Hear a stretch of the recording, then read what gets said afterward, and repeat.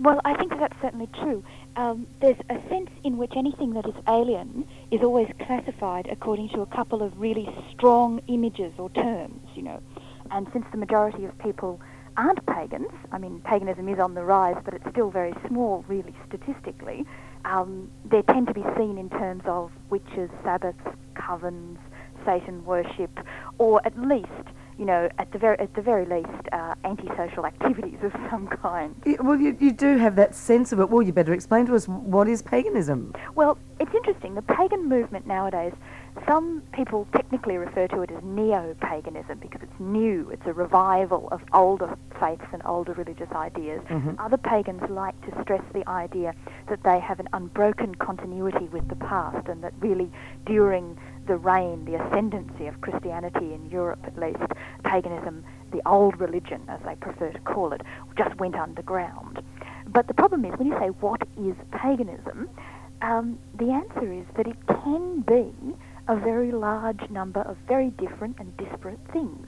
And so pagan groups often tend to be special interest. You'll find that groups of people cluster together who share the same beliefs. For example, goddess worshippers, they tend to cluster together. But the most prominent pagan group in Australia at the moment, which has had a little bit of coverage, a front page article in the Good Weekend and that sort of stuff, is the Church of All Worlds. And they're important because they're the first pagan group in Australia to actually receive legal recognition as status of a church. That makes you rather respectable in a way. And they incorporate pagans of all kinds, people who, for example, identify with the ancient Egyptian pantheon, people who identify with what is called Wicca, which is a kind of northern European magical stream, people who are goddess worshippers, people who are astral travellers and creative visualizers, as they call it. So there's a very, very large spectrum of beliefs. And are they necessarily anti-Christian? No. Interestingly, one of the problems with defining religious allegiances is that the religions in the Judeo-Christian stream, Judaism, Christianity and Islam, have exclusive gods, and they're ethical gods.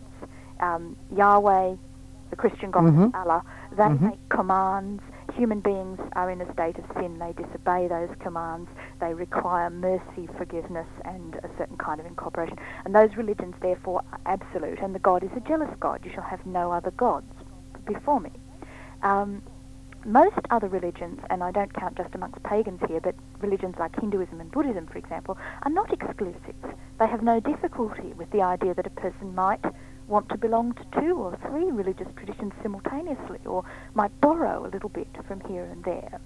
And pagans usually, when asked about Orthodox religion, not just Christianity, but the traditional religions of Western Europe, Judaism and Islam fit into that, I guess, as well, will normally say that, everybody finds their salvation, finds their spirituality in their own way, and that there's no problem with that. What they do have a problem with is the exclusivity and the tendency to judgmentalism, which exists within the Christian tradition. And of course, that just is a logical consequence of the Christian understanding of God and of ethics.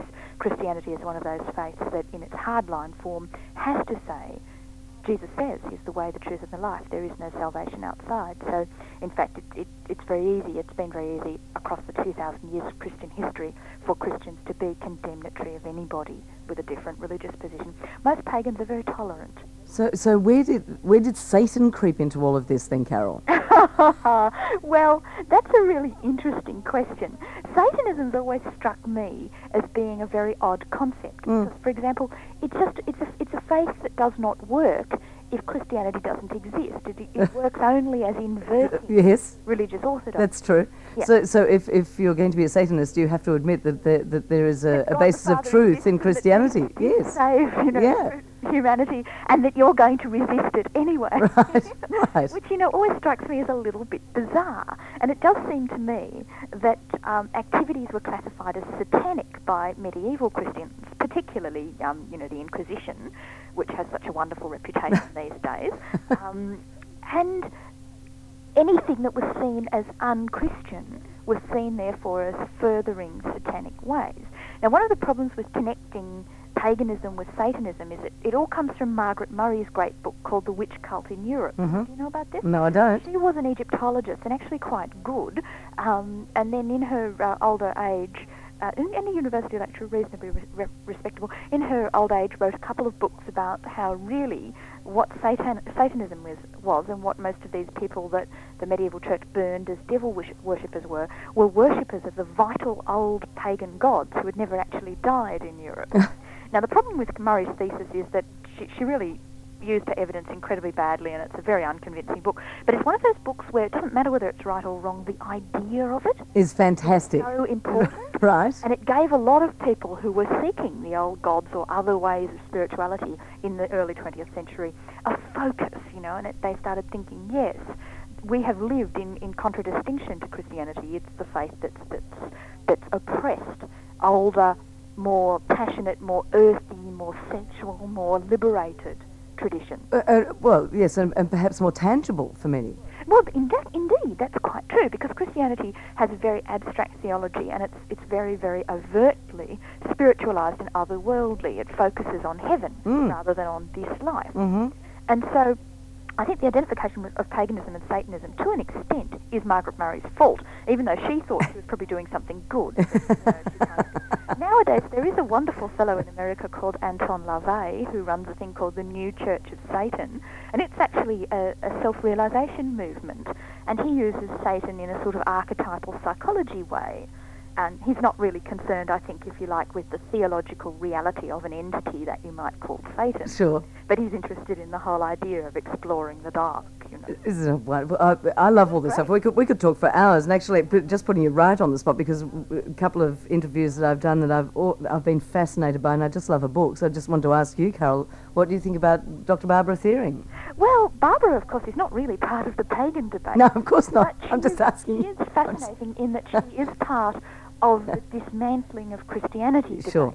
And this comes with postmodern theory, and I suppose that's another thing that might make a lot of people groan. I'm sorry if anyone listening groans. But what it really means is that the classification of modernism was that there were certain things that everybody believed. And the theorists call these meta-narratives, big stories, which everybody believed. It was just certain. And even if you didn't believe, for example, that Jesus was the Son of God, you could take the idea that the New Testament documents were a reliable source and they could be historically analysed. The postmodern view is that actually most of these meta-narratives never really existed. They were things people wanted to believe and structured to give order to the cosmos, particularly ethical and social and moral and political order, and that if you were really objective, you'd look at them and they would all break down. They would all crumble into little stories, little fragments of stories. With a political background. Yeah. And the interesting thing about Barbara is what she's done is she is part of this demolition of the New Testament. Now, I actually know her, and so I suppose it's an awkward thing to say on radio, but I do believe she's wrong. I own her books. I've read them. I'm interested. Her area is, of course, not my specialist area, so sure. I'm not able to say that. But I do believe that while she is constructing, if you like, a new myth, a wonderful new myth, we can't talk in terms of scholarly, verifiable truth. But isn't it wonderful debate? It is, actually. It's great around a dinner party. It's very stimulating to see people thinking and looking at things from a different angle. Fantastic. Which I think is the pagan thing, too. Carol, lovely to talk with you. Thank you for being so stimulating. That's okay. Have a great week. And we thought since we are talking, about things pagan, it was only fair that we should come out of this with something that's Celtic. So we're going out with Enya. I think that's a great idea. Okay, thanks, Carol. Bye-bye. Dr. Carol Cusack, and Carol is indeed lecturer in the School of Studies and Religion at the University of Sydney.